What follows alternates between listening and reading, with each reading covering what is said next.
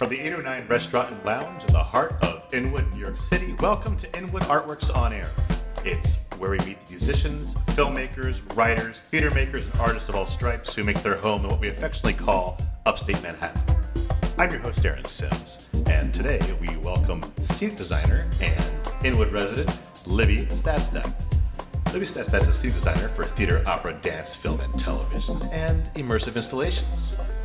Her work has been presented by New York City Center, Kennedy Center, Brooklyn Academy of Music, the Williamstown Theater Festival, and the Guggenheim Museum Works in Process series, among many others.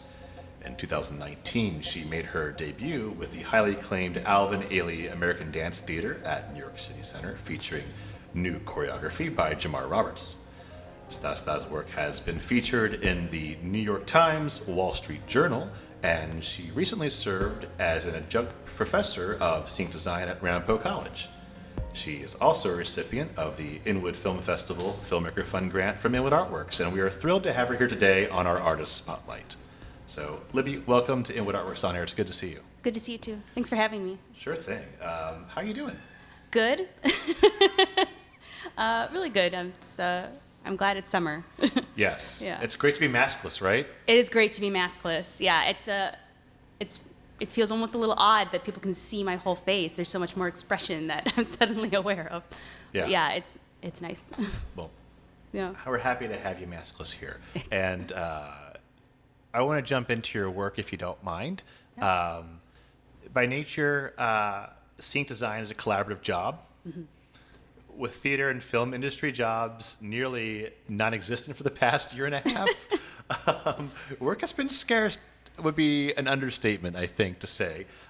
So how have you been able to navigate the pandemic? Interesting. Yes. Well, through stop motion, which is really what brought me, I believe, here today. Like you said, work kind of dried up pretty quickly in March and April. I had one show that I was able to finish and submit for later, but I really had nothing else to do other than to dream, I guess. So me and actually my partner started playing around with some like stop motion, just like he was like, let's just do some simple, we'll just get some clay out, we'll just play around for like a day. And I was like, no. We're going armatures. And so like I always go like 0 to 100. So we just started playing with that, like getting wire. I did use clay on top of that. We started with there, and then trying to think of what else I've been animating with, playing with latex. And anyway, so I just started creating in my own apartment if I couldn't go outside. So you created an entire studio for yourself, essentially. Essentially, yeah. I had no studio. I was working only in other designers' studios before the pandemic. And now that the pandemic has been going for a year, I have all studio. Well, so as I mentioned earlier, you're a recipient of the Filmmaker Fund Grant. Yes. Congratulations. Thank you. And it's for your project that was tentatively titled, and I don't know if it's still titled, but I'm going to ask you now, Where the Rivers Meet. Yes, it's still titled. Okay, there you go. I'm glad it's sticking to it.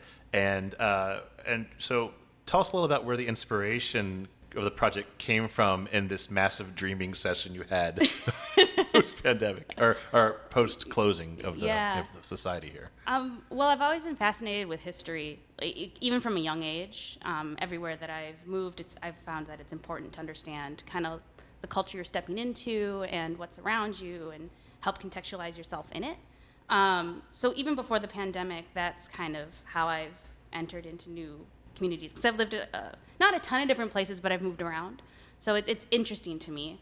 And when I moved here, specifically into Inwood, I think one of the, I don't know how to say it, but like one of the special things about here, one of the things that we're really fortunate as a community to have is Cole Thompson and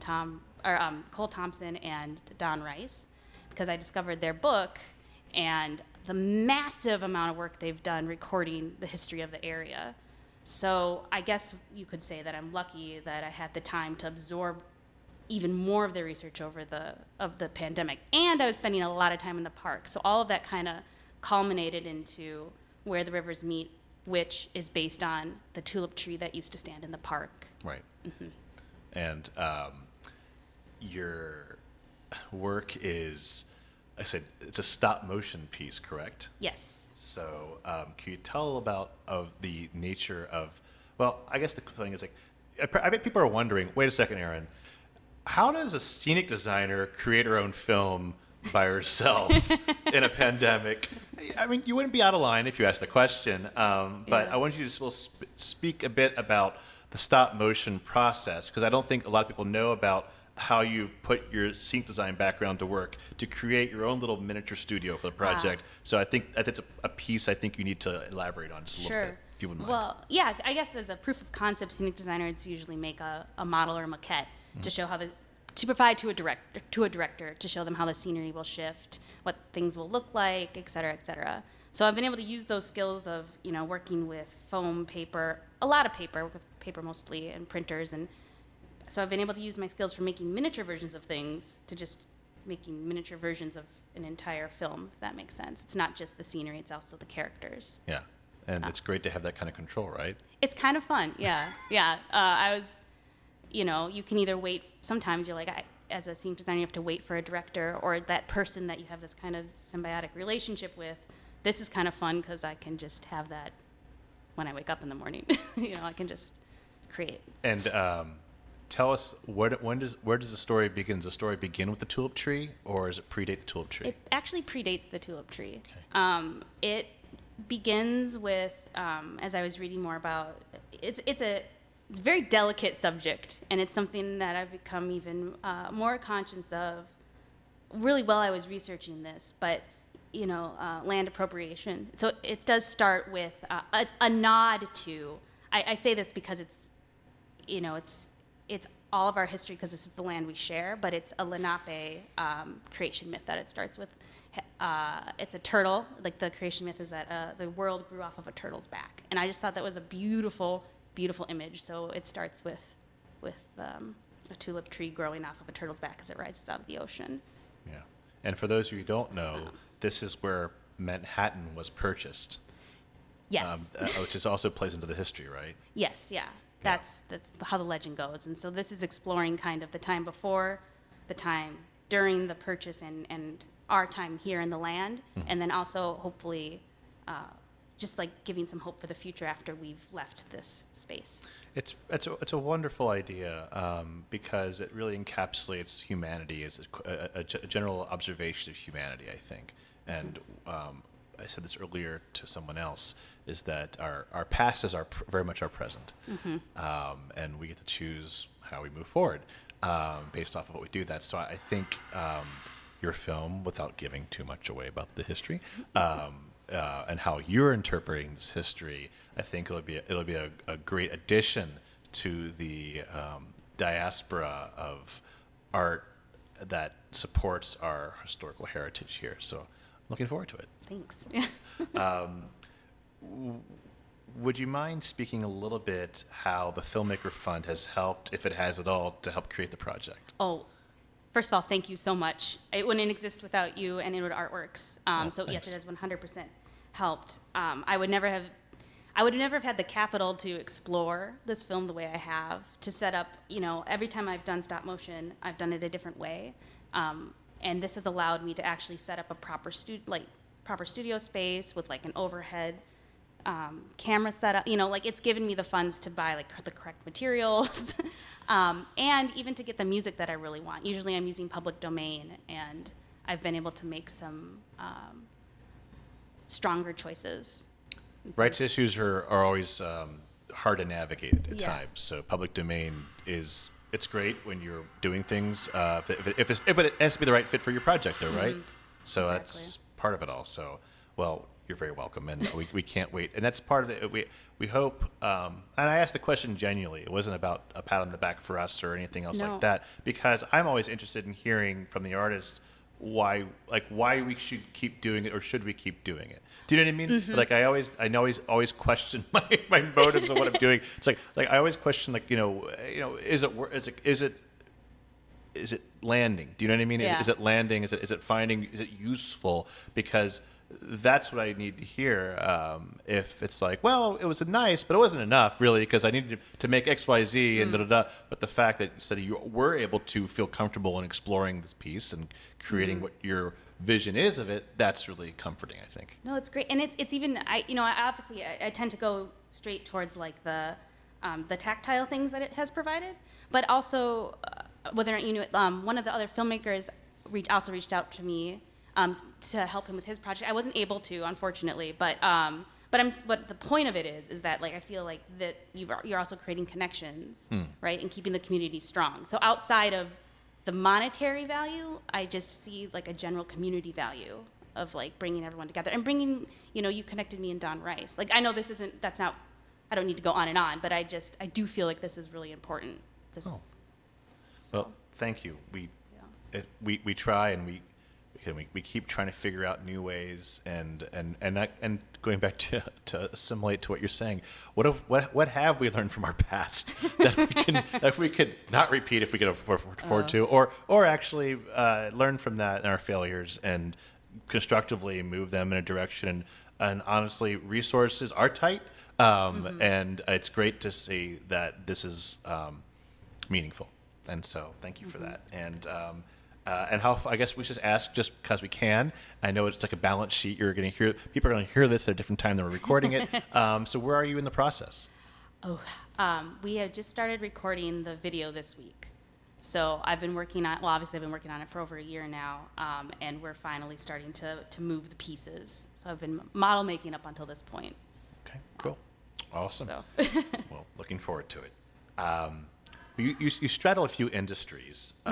As I mentioned in your bio there, preamble, if you will, opera, dance, theater, film, to name a few. From your point of view as a designer, who happens to also be a woman, who has given what social strides have been made this past year, and and you have a degree of mindfulness to your work, I think, and you, as you just said earlier about Lenape and seeing how we can properly move forward and paying honor to them. There's a big concerted media effort for your smirk. Just answer the question before I think you need to finish it. There's a concerted effort by the media who sign big paychecks for industries to make efforts towards diversity and on creative teams and, dare I say, equality, which I think that word doesn't exist. I think equality is something that it's a utopian word that it's great to strive for. It's going to be always a teeter-totter, I feel. And it is a balance, right? So do you feel that that the industry that you're working in, I know you're coming back into it now. I know it's not full force yet. But you obviously have friends and colleagues who are film productions beginning again.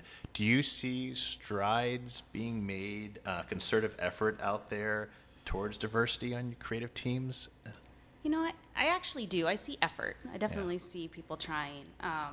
One of the things I've been watching is my partner has been in Yale, and they have a whole class on race. Whether or not it's effective, I can't speak to, but people are trying to figure out how to talk to each other and where and when to start cultivating artists of all different races and ethnicities. So there's definitely effort. I would say, it's tricky. It's never enough, and it's gonna, even when it's like equal, like it will never be equal till we don't have to think about it anymore, and that's so far away.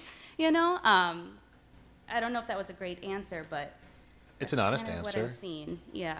And I don't know, because as someone who runs arts organizations, I'm very cognizant of an equal playing field as much as I can. And I hope, to me, it's to borrow a quote from an old Jane's Addiction song: "No talking and all action." It's like you just want to put it out there, and I hope we walk the walk. Do you know what I mean? Right. Our podcast has the colors of the rainbow and the colors of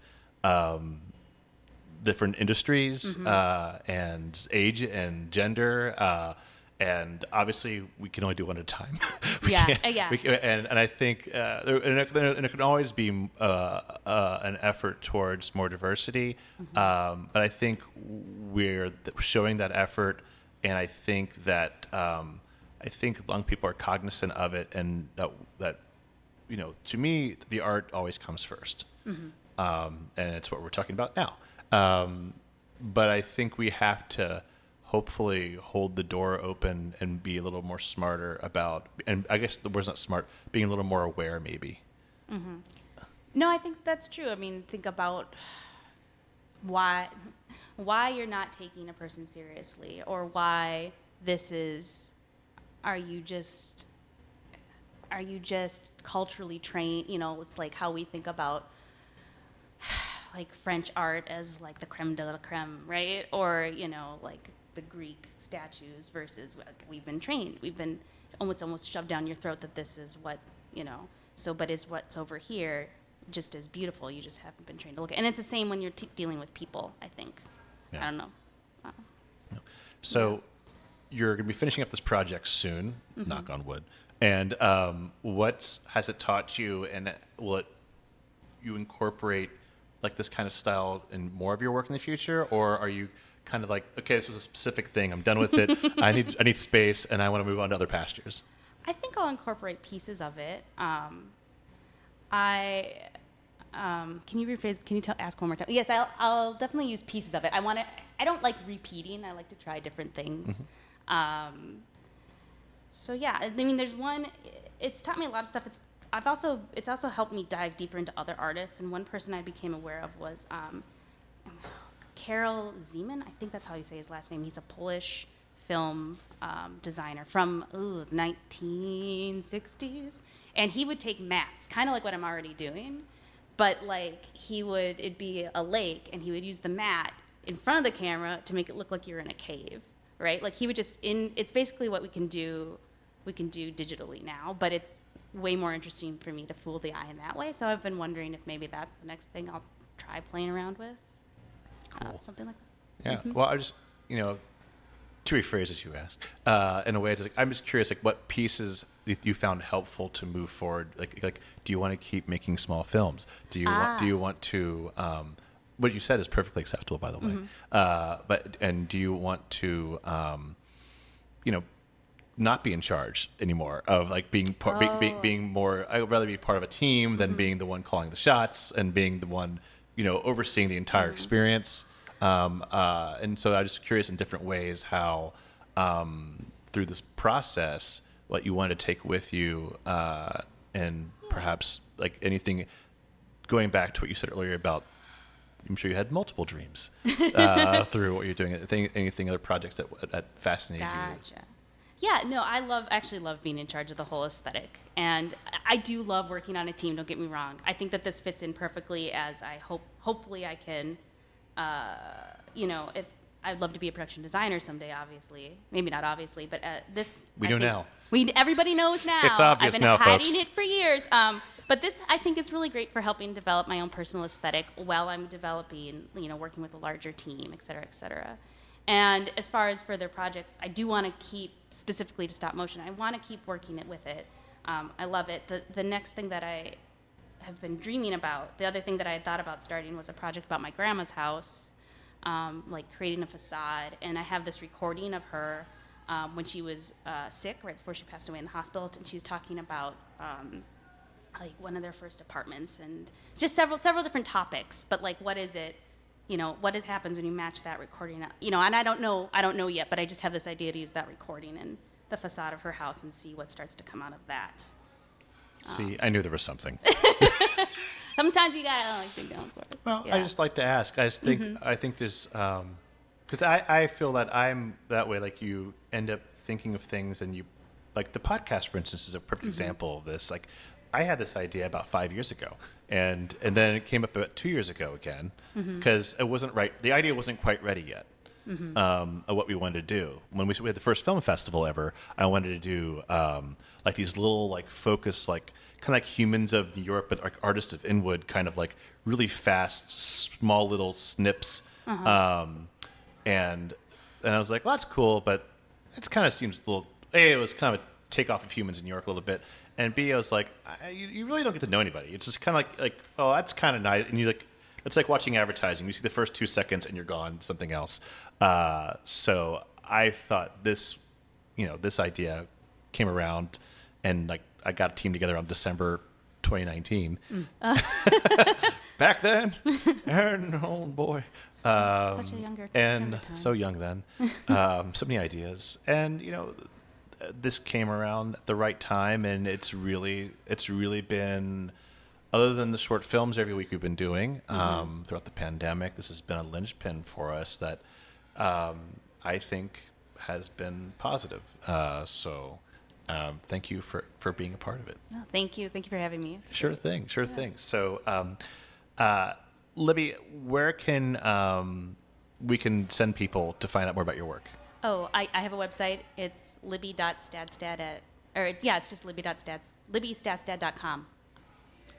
We'll get the right one up, I We'll get promise. it. Okay, Thank we'll put you. that part of the episode page, Yeah. and people will be able to keep track of your upcoming projects and where the rivers meet from there. And of course, Inwood Artworks will have her film up on our page at some point when we can do that. So thank you again for taking the time to being here today. It's wonderful to have you. Is there anything else you have to say while you're here? No, just thanks for having me, and I'm excited. I'm excited to have you. And we're excited for your film. So thanks again to Libby Stadstad for joining me on this Artist Spotlight episode of Inwood Artworks On Air. It's where we meet the musicians, filmmakers, writers, theater makers, and artists of all stripes who make their home here in Upper Manhattan. If you have a moment, please show us some love right now by rating and reviewing this podcast on Apple Podcasts. That really does help. Many thanks to our good friends here at 809 Restaurant and Lounge for hosting us at 112 Dyckman Street here in Inwood, NYC, and to HeightSites.com for local uptown promotional support. Be sure to follow us on social media at Inwood Artworks to keep up with all that we do, including the Inwood Film Festival, Filmworks Off Fresco, pop-up galleries, live performances, and so much more. You can support On Air and all of our programming by making a tax-deductible donation at inwoodartworks.nyc/donate. This program is supported in part by New York City Department of Cultural Affairs in partnership with City Council, and in part by a grant from NYC and Company Foundation with partial support from Manhattan Borough President Gail Brewer. From the top of Manhattan and the bottom of our hearts, thank you so much for tuning in. This is Aaron Sims for Inwood Artworks On Air.